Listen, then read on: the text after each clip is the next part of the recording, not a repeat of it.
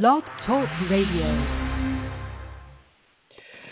Good afternoon, and welcome to Gigabit Nation, Broadband Talk Radio. I'm your host, Craig Settles, and we're here today, as we always are, to help nonprofits, profits, and others get broadband into all the places where it needs to be.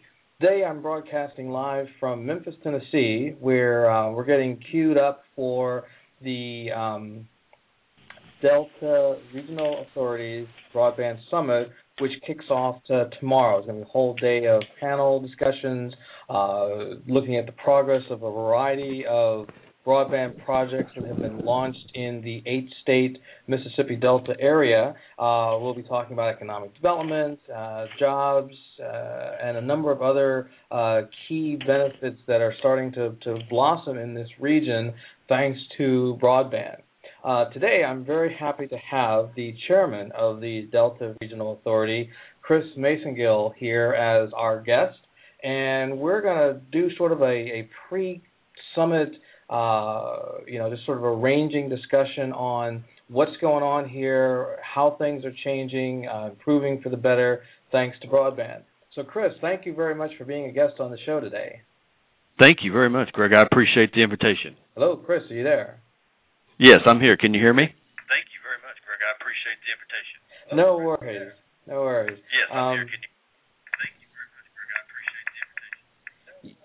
Yes, we seem to have had just a little bit of an echo issue here, but we're good to go. We're live now.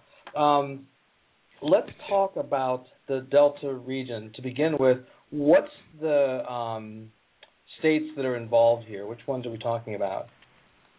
Well, the Delta Regional Authority, real quickly, is an 8-state, 252 counties and parishes, independent federal agency that works as a state-federal partnership with the 8 states that make up the Mississippi Delta region, plus the Black Belt of Alabama. So when we say what are the DRA 8 states, you've got Alabama, Arkansas, Illinois, Kentucky, Louisiana, Tennessee, Mississippi, and Missouri. So we start basically at the southern tip of Illinois and go all the way down to New Orleans, and then we take in a good middle section of Alabama.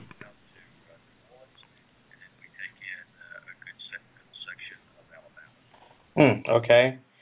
So that pretty much covers a pretty broad-ranging a number of communities, economic divisions and groups and so forth. How do you kind of wrap a broadband effort together with so many different moving parts? Well, that's a very good question. You know, we have 4 congressional mandated areas that we do economic and community development in. And as a part of our partnership, we look at things like basic public infrastructure. And in this case, we extend that congressional mandate in that category. Our second category is transportation. And then third, we do business development with an emphasis on entrepreneurship. And then fourth, we look at projects that impact workforce training and education. So as you can imagine, from my perspective, when you look at the availability and adoption of broadband in our part of the world, we think it's pretty crucial for the overall economic health of our region, and it certainly impacts entrepreneurs and small businesses. It impacts workforce training and education. There's not a subject area that I don't think that broadband deployment impacts in some great way.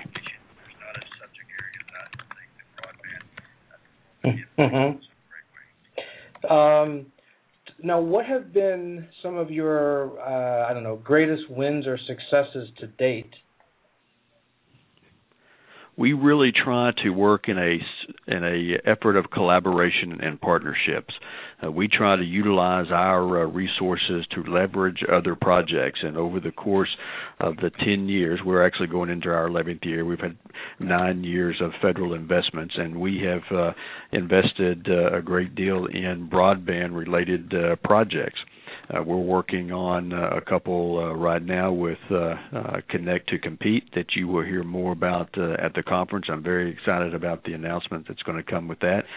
We've made some preliminary investments in partnering with that initiative, and we think it will have an impact on our part of the world. And we are helping in other ways with all of our states' efforts to increase their access and adoption and utilization of broadband in every one of our states. In fact, this conference came about because we have so many governors so focused on this issue, and with every one of our states' broadband initiative coordinators, they've been working collaboratively to put together the agenda, put together the framework for this conference and this meeting tomorrow. And so they're the ones that really are to be patted on the back for all the hard work to try to make this happen, and then for this conference coming about.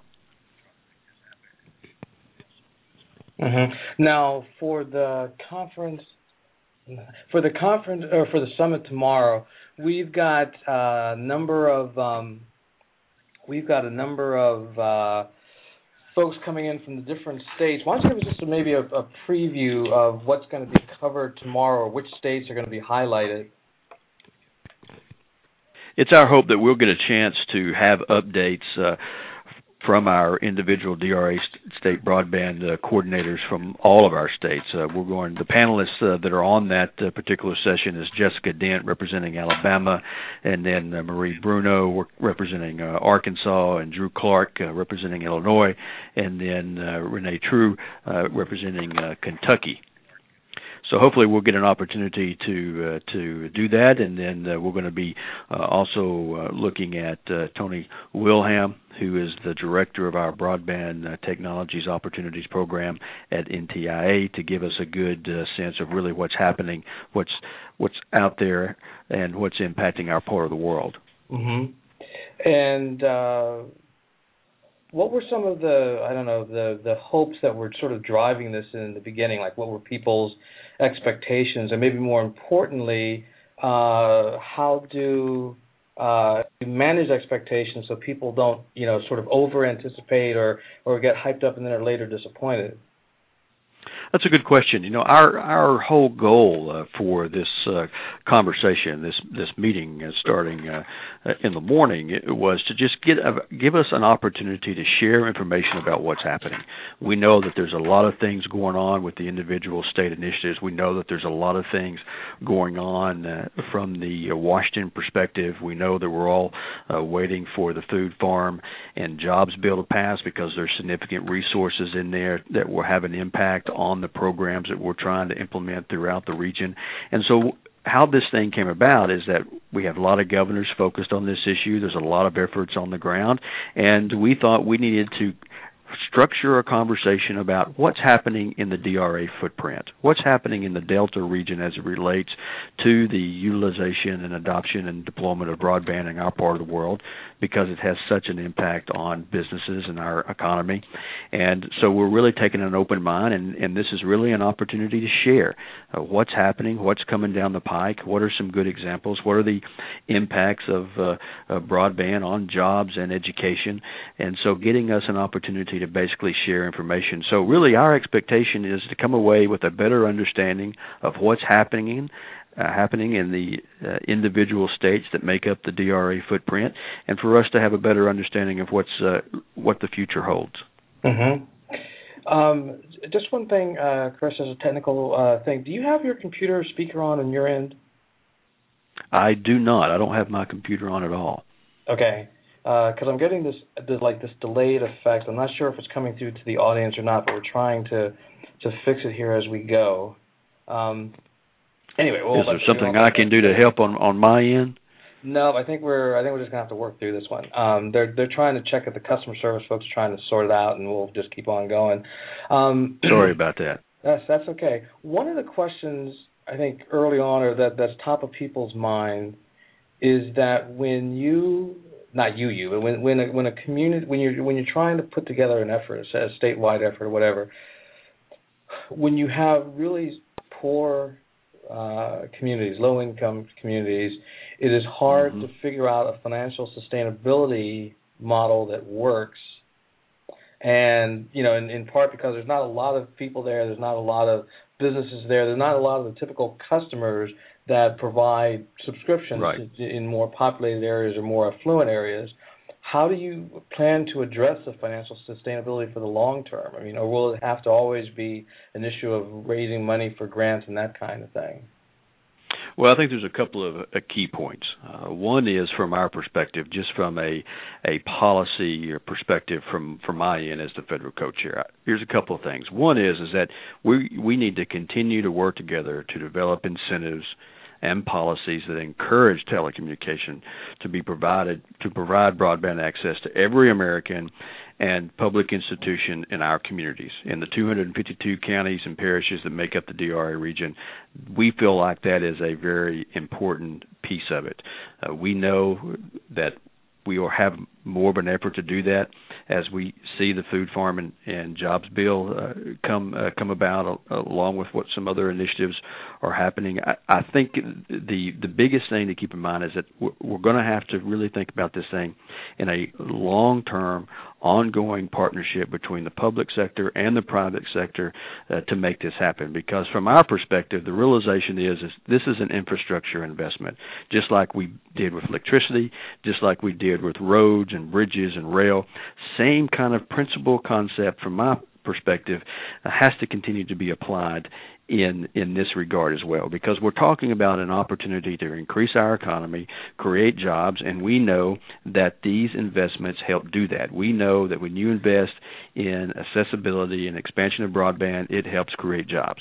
We've seen that. We've seen that in multiple studies throughout the course of the last 10 years on what broadband happens. We know that you have increased employment. You know you have increased businesses. You know you have an increase in local economies because of the investments in broadband. And so we need to continue to make those investments for the foreseeable future. And in fact, we need to find ways to double down. And we need to find ways to increase that partnership and collaboration with the private sector. And we need to be leading the charge to make sure we have a long-term partnership and collaboration until we can get to the goal. And the goal is obviously to make sure we have the kind of adoption and utilization that really meets what everybody is really hoping to do. Now, recently, I just conducted a national survey of economic development professionals. Yeah, with IADC, right? Yes, that one. And, great stuff. Well, thank you very much. Thank you. It came up with some really interesting feedback. I mean, one thing I probably should point out is that it wasn't done as a sort of a statistically or demographically accurate breakdown of the U.S. I mean, it was a controlled group. Some would say it wasn't necessarily representative of the U.S. But what I think it was reflective of is that the issues. I think it was reflective of the issues that the typical economic development professional has to deal with when they're trying to develop broadband plans, when they're trying to execute and get these networks installed, and when they're trying to support them with programs that facilitate the access, meaning that you don't only just get people online, but you have to give them a certain amount of support to make them productive users of the network. And with that as a backdrop, I want to go over a couple of those questions and see what your thoughts are from your observation. Sure. One of the things we looked at was, we looked at which economic outcomes, and they got a list of 6 that they were assessing. Would wireless have value? Would fiber have a direct impact? At the high end, in other words, the one outcome that everybody seemed, or the most people seemed to support, as something that broadband can impact, attracting businesses and making local businesses more competitive were like top of the list. However, conversely, the same folks didn't necessarily feel in high numbers that broadband would be effective at revising depressed communities and depressed business districts. And to me, that's odd, because I would think that if you put in a fiber network or even just a high-speed network, whether it's fiber or direct wireless or whatever, that you would impact the ability of that community to get back on its feet. Do you have any thoughts on how that would, with economic development professionals, why we got that result? Yeah, I found that interesting too. I think the numbers was like 64%. We kind of rejected that idea, and what I would say to my colleagues in the economic development world is that you got to look at it as an area of competitiveness. You've got areas in our community in the 252 counties and parishes. We've got some of the most impoverished places in the country and in some places in the world. You can't outpour me in a policy conversation about the issues that we face in our part of the world. And I assure you, one of the solutions to help address those types of communities is making sure we have the infrastructure for them to be competitive, because this is an issue that impacts education, delivery of health care, and these are economic development ingredients in the formula to have that kind of success. And all economic developers understand that when communities are trying to attract new businesses or give the ability for an expansion, they're always looking at their infrastructure needs. And so you cannot take off the table when you're looking at infrastructure like you look at a rail spur or an access road or access to a 4-lane highway. There used to be a school of thought in economic development that only thing your community needed was a 4-lane highway. Well, we know that that's not necessarily true. You may be on a 4-lane highway, but what did it do to your downtown? That's not the issue. The issue is the broader situation of being competitive.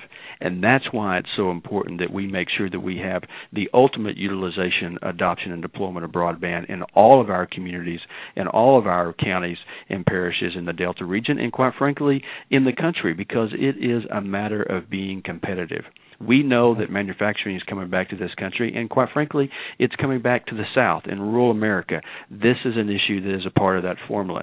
We talk about making sure that our kids have the ability to be successful and be competitive in education.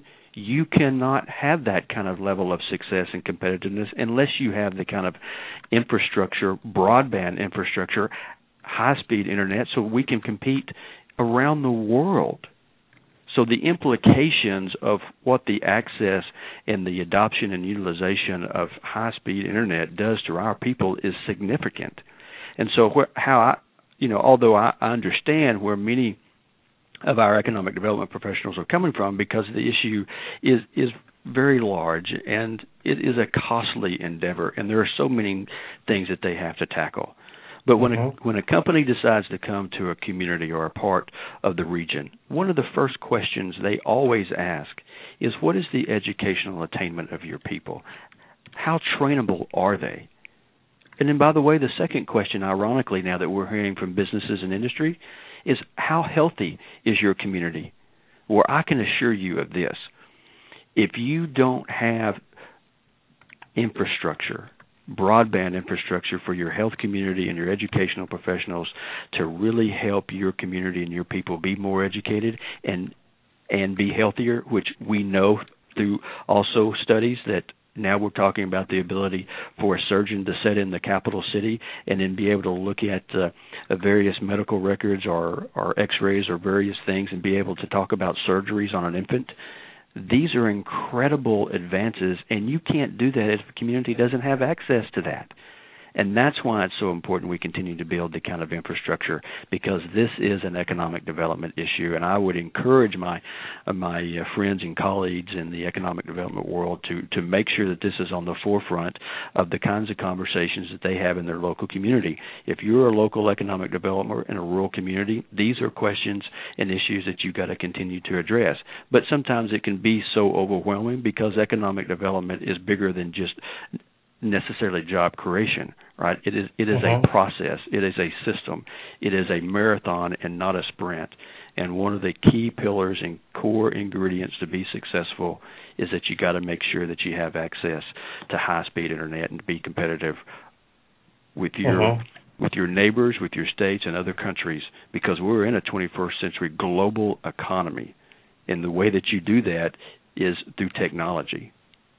So I understand why they say it. I understand some of the issues that they face. I think 11% of those folks responded with that same kind of perspective. And yes, it's not a silver bullet, right? There's no one silver bullet, but the things that do move our economy forward, the things that do move our ability for our people to be better educated and to be healthier is the kind of technologies that broadband brings to our part of the world. So it is certainly a part of that formula, and I would continue to stress that to my friends and colleagues in the profession. Mm-hmm. I am actually, in listening to your question, I'm actually pulled in two directions at once in terms of question I want to get. So I'm going to ask one and hope I don't forget the other one. So the one Sure. thing is healthcare, quality of healthcare, delivery of healthcare. I don't hear very many people talking about this as an economic development issue, and you have brought that up. Help me. Tell my audience, how big of a deal is this when we're talking about economic development that we marry to the question of its solutions?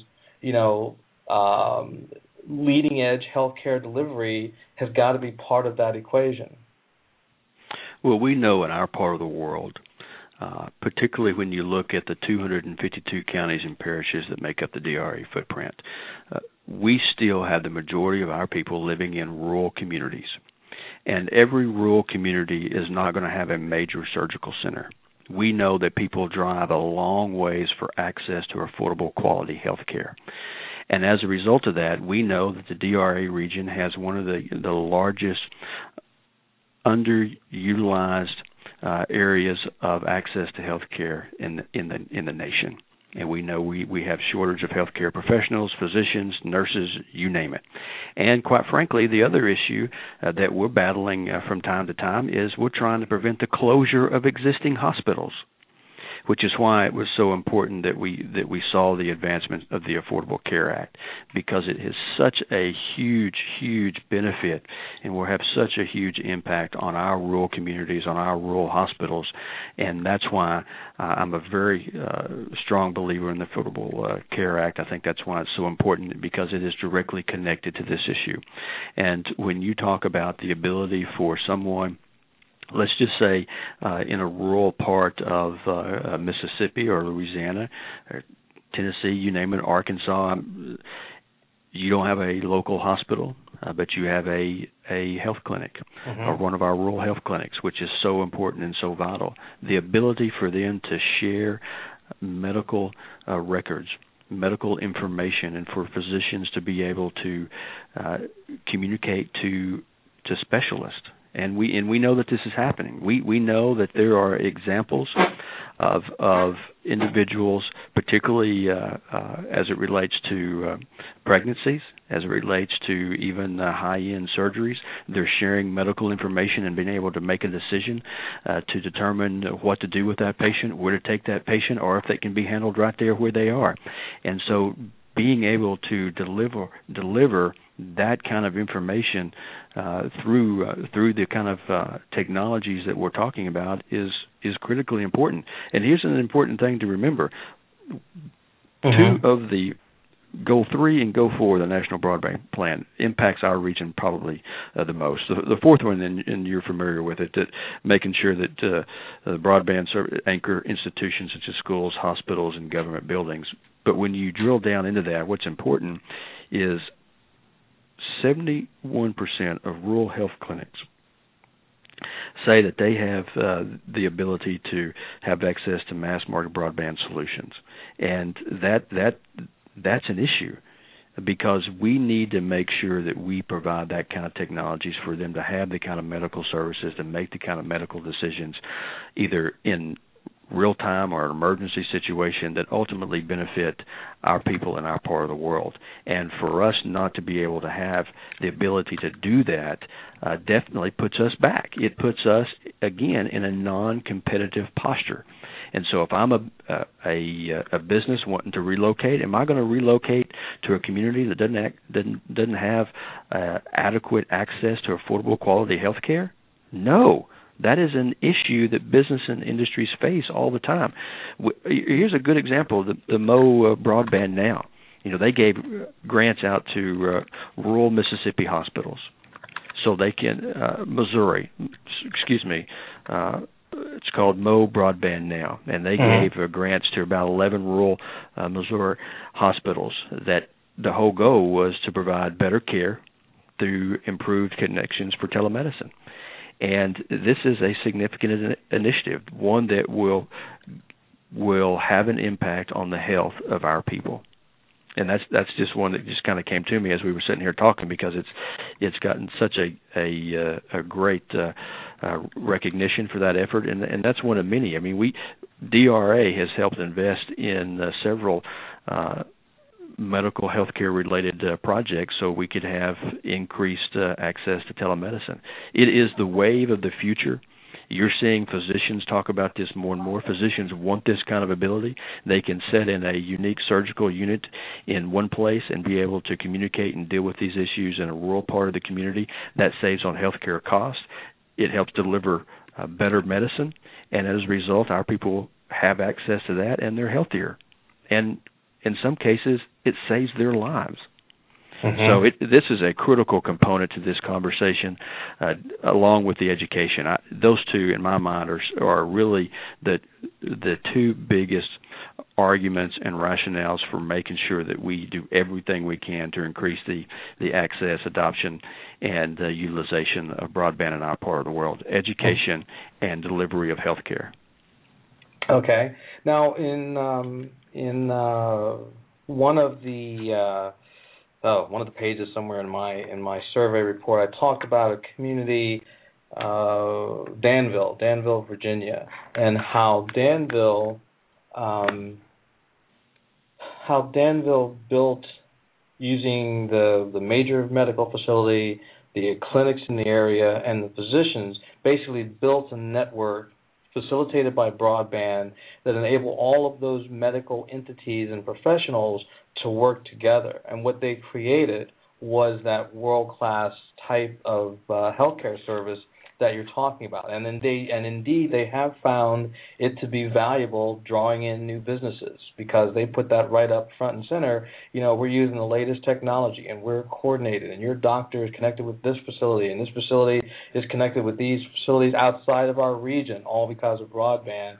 And they find it to be a winning combination. And so clearly, I'm saying this, there's a sort of a, validation point that, what you're talking about is true. That if you look at this as a competitive issue in the sense of, businesses have X, amount of dollars, they can either put that into moving into city A or town B. And these factors become part of the landscape or part of the discussion or decision-making process. And it just basically comes down to they can either come here or they can go somewhere else. And you, as a community, would prefer they come to your community. Absolutely. And, the other thing that I would add to that is when you start breaking that down into the demographics and understanding that the impact that this has on sometimes the poorest of the poor of our communities, the impact that it has on our minority population, making sure that we give every one of our citizens access to that kind of level of education and health care, regardless of where they live, regardless of their economic situation, regardless of the color of their skin.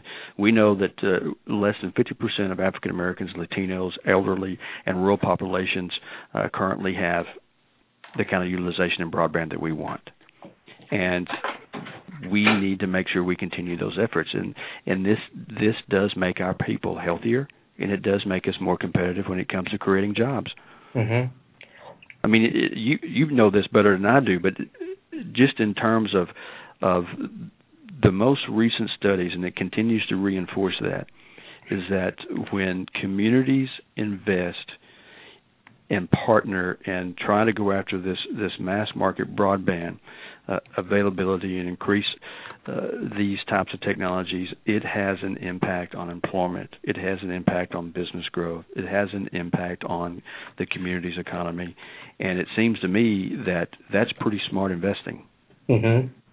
Now, what do you do about documenting the success? Because one of the things that seems to be an issue when, if we'll get the call from an economic development agency, and they're saying, okay, we're at the beginning part of our planning process, and the problem that we're having is that no one can find data, no one can find proof that this broadband stuff works, and they get all exasperated because they feel like there's no documentation there. Now, I know that in Chattanooga, now they've got their network up and running, and they've been at this for a while and so forth. They're putting a system in place to document its success. How are the states, or at least what have you seen in your area, where people are doing this kind of documentation? How are they doing it? In essence, how are they making the case or presenting or pulling together the proof so that others can learn from their successes? Well, I think we are seeing some good progress. We just saw here the broadband progress report here recently. I think the way that they're trying to capture that information makes sense. I think that our broadband state coordinators understand the importance of making sure we're capturing the output and outcomes of these various initiatives. It is going to continue to be important in this type of climate, both politically and economically, that there is real value in coming up with the appropriate and accurate strategies to make sure that we're documenting that, because that's how we prove that these investments continue to make an impact. Either it's on business and making sure their correlation between the investments that we made on the infrastructure and their direct link to helping to create more jobs. And we do that in a couple of ways at DRA. One of the ways we do it is what's called a participation agreement, and that way we document it. We go back in, we talk to the business and industries, we hold them accountable for the job creation that's tied directly to an investment in increasing their infrastructure that may be related to the increased access to broadband internet. So there are mechanisms in place to do that, and I think what's important about that question is that I think you're seeing a real understanding of why it's so important to make sure that we've got the kind of documentation on the outcomes and outputs for every one of these types of initiatives and investments. And it's on both sides of that coin, right? The initiative overall and then the investments. And we're in an environment now that you've got to be able to show accountability for both of those. So if you're going to have this broadband initiative, you got to be able to show evidence-based measures as a result of that energy and resources that you're using to move that forward. Mm-hmm. Now, I assume that this holding the folks accountable is always a positive thing, right? Well, it can be. Hopefully, so far I've seen nothing but good things. But I would imagine that you've got to be willing to look at the information that may not be so favorable, and we all know just by the kind of work that we're in, not every project is going to be successful. Mm-hmm. And so you've just got to recognize that and understand how to improve it, how to change it, how to take a step back, and projects and programs all the time need to be reevaluated. They need to take another look at their implementation, and that's a good thing. That's a healthy thing to make sure we're on a regular basis hitting the pause button and taking an evaluation of where we are. This is what we set out to accomplish, but this is where we are at the midpoint, and what are the other benchmarks that we need to have in place to make sure that we're being accountable for not only the investment but the expectations. Mm-hmm. And I would agree. I mean, if I can, from when I really truly got on my soapbox, this issue of holding the people that you give money to, whether it's the state that's funding or the federal government is funding, holding the people that are given money to be accountable for certain deliverables, to me, is one of the lackings of things such as the Universal Service Fund. I mean, we've given billions of dollars to companies, and I'm not sure that we've done the evaluation, held their feet to the fire, because it's all taxpayer money. I mean, in the end, no matter how that Universal Service Fund gets fed, it is ultimately coming from those of us, businesses and individuals, that use these services, that use the telephone services that collects the money that it goes in. And we had the broadband stimulus program, of which a bunch of people, justifiably got money for their various projects. But that issue of accountability to me is just paramount, because I think that opens up, that leaves people like you vulnerable, and the people that you work with vulnerable to attacks when, we spent all this money, what did we get? We spent this money and such didn't deliver in our community, our county, whatever the case may be. you don't really want to have to be dealing with those kind of calls. You want to be dealing with, oh, this works great, and how can we get it to other places kinds of calls.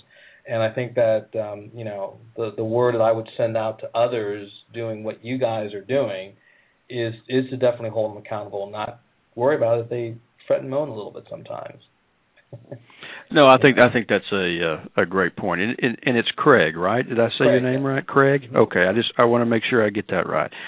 You're right on point, and the bottom line for any program of this nature is that we ought to expect outcomes.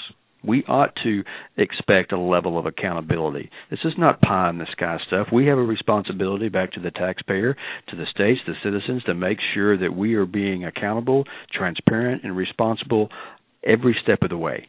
And that's why you have to make sure we have these conversations on the front end about expectations, what you're going to get out of this, what we hope to achieve, and that is directly tied to measurable pieces that we can see along the way of the implementation continuum. And you've got to be accountable, and that's just the way you've got to do business, and there's no way to get around that. But these types of projects, I think, are so good about providing a level of accountability and providing a level of outcomes and outputs because they're so tangible. These projects, in my mind, are very tangible. Unlike some other programs that are trying to, when you talk about education and increasing the educational attainment, that's a very difficult issue. And there's all kinds of policies that impact that. But when I think about broadband, when I think about increasing utilization and adoption and access of these broadband technologies, this is real tangible to me. Mm-hmm.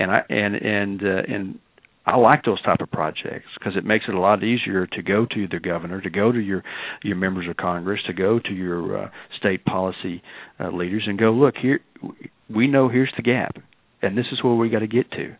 And when we get to that, this is what that's going to mean. And we know how many communities we're providing new access to. And so in my mind, these are projects that are very tangible. Mm-hmm.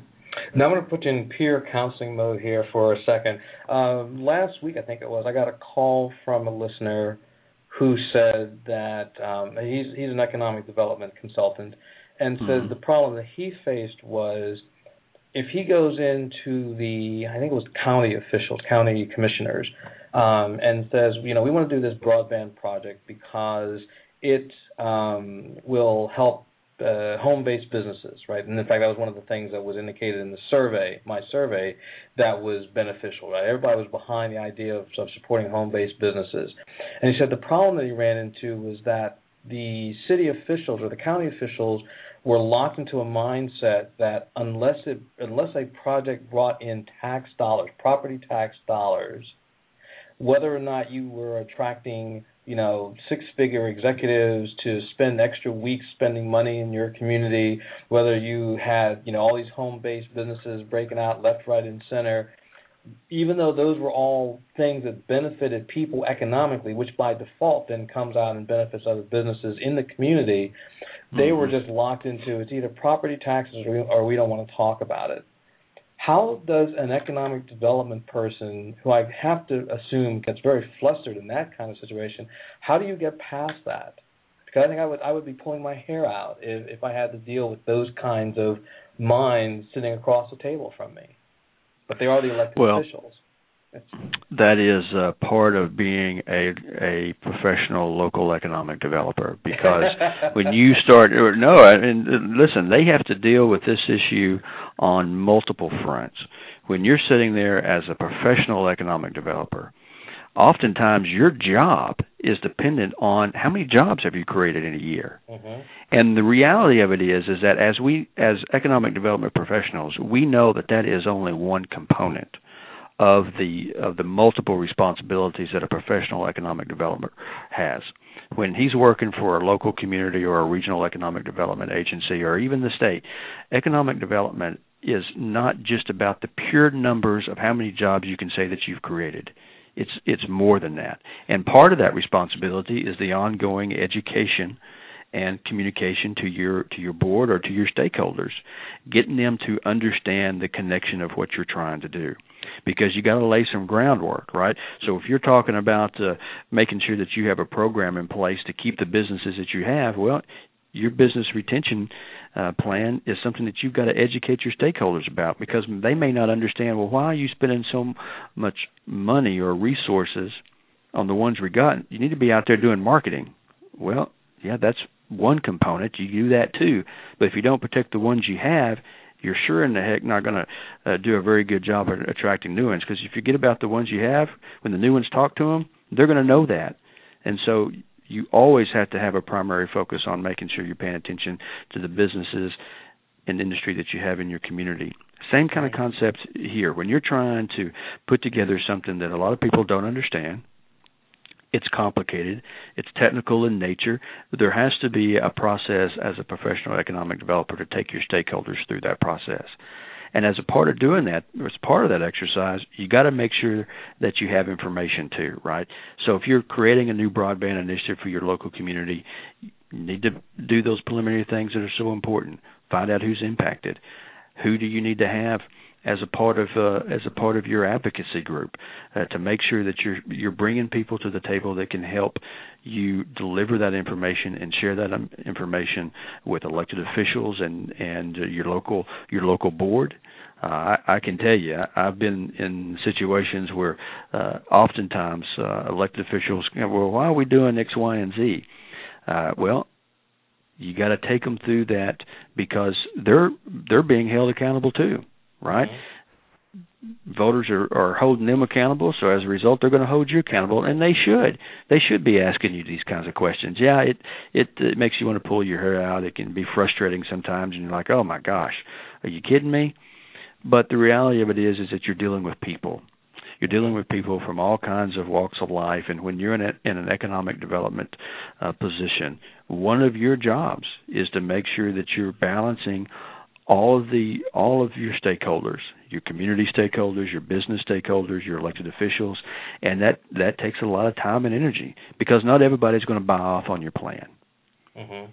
And so you have to make sure you have your information together. So if you're talking about, hey, we really need to move forward in our community with a broadband strategy, then you need to be able to tell them why. Mm-hmm. You need to have the information and the research in hand to go, and this is what we hope to accomplish. When we're doing economic development, we see this as a real weakness in our community, and this is something that we need to address. Mm-hmm. We've got a brand new industrial park, but guess what?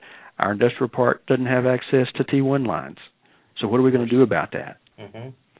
And so you start making those connections of why the investment is important, and you have to walk through those tough questions, and sometimes it is frustrating and irritating, and you wish you didn't have to do it, but you do. Mm-hmm. Now, one of the things that in this last 2 years of doing the survey I have touched on is the home-based business angle. Not to be confused with telecommuters, people who work from home using the internet, but people who basically start a business either as they're out of work and they are already employed, but they want to have something on the side, or they want to transition to something else, so they'll start a business at home. And I started putting the question in, well, does broadband impact that? And one of the answers that people had a choice of was, do programs need to be in place to somehow facilitate the process? And I drew that question from a conversation I had in Tennessee, or with some folks in Pulaski, Tennessee, where they talked about a series of programs to make entrepreneurs better. The first-time entrepreneur, basic accounting, right, basic marketing, basic online marketing. In other words, they sat back and said, okay, it's not enough just to give them the access and a wish and a prayer, that you have to create these programs. Even though they cost money, in the long run you have a more productive, a greater chance of having more successful entrepreneurs. Do you see that, and what kinds of programs have you seen put in place to support the entrepreneurs, maybe the home-based businesses? Yeah, I think that is actually right on point right now, because we're actually addressing some of these issues because we're seeing projects that come in that want to do several of these things. You've got a lot of entrepreneurs that particularly, well, there's the things you have to take a step back and recognize with small businesses is that there's different types of small businesses and entrepreneurs, right? There's the lifestyle, and that's one particular type, and then the entrepreneur that's really looking to get a business accelerated and turn it into the next Walmart or Tyson or whatever the case may be is a completely different type. But one of the things that we're trying to do, which by the way, the Delta Regional Authority, we've put a whole new focus on our small business development and entrepreneurship. That's one of my chairman's priorities. I think it is a core ingredient to help move forward our economies. Every small community, every community in our footprint can have a strategy to help grow small businesses and help their local entrepreneurs. And one of the ways that we're finding is through a partnership with the Small Business Development and Technology Centers. Every state has a series of small business development centers. And one of the things that they have been educating me about is that small business owners are busy. Entrepreneurs are busy. They don't always necessarily have time to leave their businesses and come sit down for an 8-hour class at a different location someplace. And so what we're seeing is this transition into a lot of those entrepreneur small business training courses being offered online. And making sure that they have access to the kind of connectivity is incredibly important. And we're actually helping to drive that even more because we are seeing a real need. We're seeing a response from the entrepreneurs and small businesses that's for them would be better utilization. And a lot of our entrepreneurs, our younger entrepreneurs, they're obviously tech savvy, and they would have a better opportunity to actually sit in front of their computer and take this information on their time frame at their speed and being able to have access to it. It would still help them move forward to be a successful business owner or a successful entrepreneur, because a lot of that basic training you can do. In fact, we've been investing in a project called Operation Jumpstart. It's being coordinated by a gentleman by the name of Dr. James Stapleton at the Southeast Missouri University. And he's one of our key advisors, and one of the policy frameworks that we've put in place is to really invest in Operation Jumpstart to create this network and pipeline of entrepreneurs.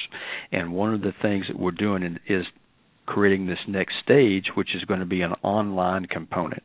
Where folks who can't get to the training locations, but they can still have access to that information online. And so that's the next evolution of this, is to increase the ability for our people to access that information, and the best way to do it is through technology. And you can do that in some places.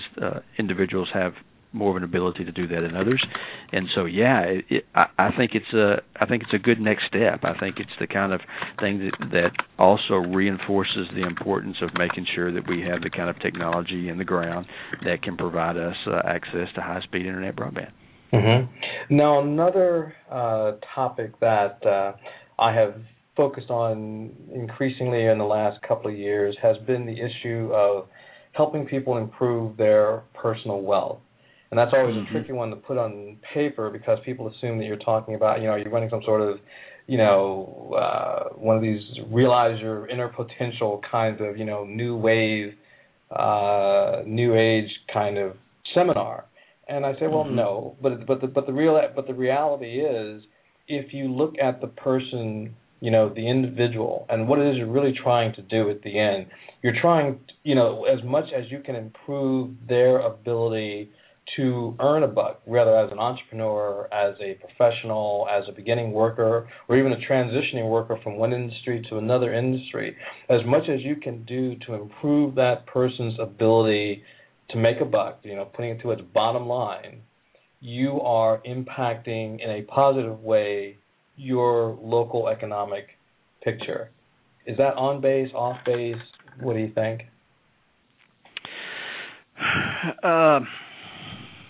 I want to make sure that I understand what you're telling me. So help connect the dots for me again on that particular perspective. Well, let's put it this way. So you can give a person access to the internet, but it's almost the same as the home-based business, that we just talked about. It's not enough just to bring them into the world of technology, what you really want to think about is how can they use that technology to improve their ability to earn a living or to increase the amount that they can earn, whether it's through improving their professional skills, their general worker skills, or their entrepreneurial skills.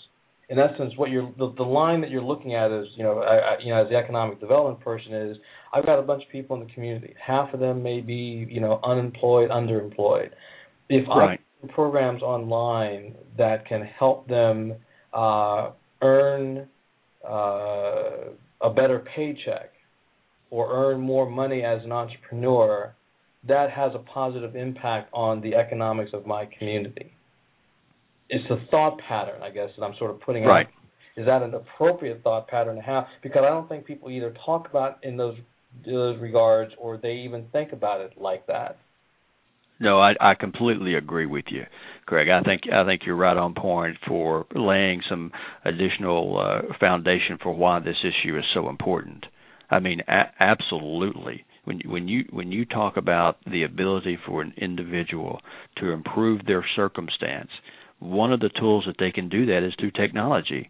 Mm-hmm. But if they don't have the kind of connectivity, if they're living in rural Mississippi Delta and they're trying to improve their status in life, one of the ways that they can do that is all of the resources and things that are available to them through education, through, in fact, commerce, right? We're talking about the commerce of broadband in this regard. The same kind of situation. We have actually seen projects. In fact, an initiative called Delta Made, which is one that we've supported a lot, and a lot of those businesses are home-based businesses that sell their products online. But I've heard on several occasions that it can be difficult, right? The connectivity is an issue, and then how do we deal with that? How do we run my business? How do you run an online business? Well, that in and of itself is an opportunity for people to grow as a business owner. It is a legitimate business that creates economic return, and you're seeing more and more of that, and which I think is another core justification of continuing to make the kind of investments in the technologies to make sure we have not just the access, and that's an issue sometimes in and of itself. People tell me, hey, access is not the problem. You've got access. Well, that's true in some regard. I mean, I think in the main, yeah, you've got access, but what kind of access? That's what kind of access does somebody in rural Arkansas have? Do tell me the kind of access, and then when you take it to the next step about the adoption and utilization, those are all very, very critical. And it amazes me sometimes when you're talking to policy makers and the policy experts, and they're trying to talk to you about this issue, and to me, I try to put a face on it. I try to bring it down to, okay, if I'm sitting in Cleveland, Mississippi, I'm sitting in Clarksdale, Mississippi, where we try to help actually bring WiMAX. We're piloting a project right now that we're providing a WiMAX wireless connectivity in that part of the world to government. That's actually how we get our access to the internet is through this technology and infrastructure that we've invested in. And you're having that conversation. It is much more than just trying to say, hey, the folks in the big city, they've got access to it, and why in the world do we need to extend that to rural America? The companies can't make any money. Well, I think what you're seeing now is that you're seeing a different change of perspective in that with businesses that are in this market. You're seeing new strategies put in place because they recognize the potential. The more folks that you can actually increase access that understand the importance of the utilization and adoption, then that's a win-win for everybody. And it's not about the smart guy graduating from college. Well, you know what? We got to make sure that we bring that all the way down the line. everybody needs to have a good understanding of how to use the internet, how to recognize the benefits and the tools that are available to them to make their situation a little better. I can tell you, I know several families that they try to, for their tools, for their young people to have a better success in school, they utilize local libraries because they do not have the ability at home to have the kind of access and the kind of utilization that they would like, either because of the expense or because of other technical issues, and they utilize, in this case, a local library. That's why it's important that we make sure that particularly our government institutions, our hospitals, they've got access to this kind of technologies, and we got to make sure our schools are leading in the ability of moving forward with these kind of technologies. It's going to be slow rolling, and those who can afford it get it, but those who can't should not be punished and be held back and not given the same opportunity to be successful, to change their status in life for their families, for their children, for the future, because it has a economic impact on their life. And so that's why I'm just such a big believer in this issue. Its connection to economic development, its connection to job creation, and quite frankly, the connection of our people to be successful. And we need to make sure we provide an opportunity for everyone. Now, we got about 3 minutes left here. I want to try to get one question from my audience that's been out there, and maybe I'll get to another question. If not today, I'll definitely hit on it tomorrow. Have you gotten any cooperation from the Clinton Global Initiative with any of the Delta projects? I cannot speak to one specifically, but I'm sure that we have. We work with, we participate in the Clinton Global Initiative America, CGI America, and we talk about its relationship to small business and entrepreneurship, and always in the course of that conversation, technology is a part of that, access to broadband because of the issue of competitiveness and the issue of commerce. It's always a part of that conversation. I cannot think of a specific project without doing a little bit of research myself, but I'll be happy to do that. If you want to provide me with that contact information, I'll be happy to track that down. As you can imagine, I don't manage all of the projects, but we'll certainly be happy to circle back with you. We do have a lot of things going on with CGI America, and I personally participate every year, and obviously it's something that we take very seriously. Okay. We've got 2.5 minutes. I'm going to put you under high pressure, 2 minutes. Are you guys actively encouraging communities to build their own infrastructure, particularly in places where the private sector maybe has not, they don't see the business case and they're not going? 2 minutes, though, 2 minutes. One more time. I didn't hear the first part of that. I'm sorry. Is DRA encouraging communities to build their own infrastructure, broadband infrastructure, particularly in places where there may not be private sector involvement in a community? I think it continues to have to be developed through partnerships. I think you have to look at your own situation and see what makes sense. I do believe that government investment in broadband deployment helps create jobs, both in the short term and middle term, and I think providing crucial access for our communities through the Delta needs to continue to be a priority. Excellent.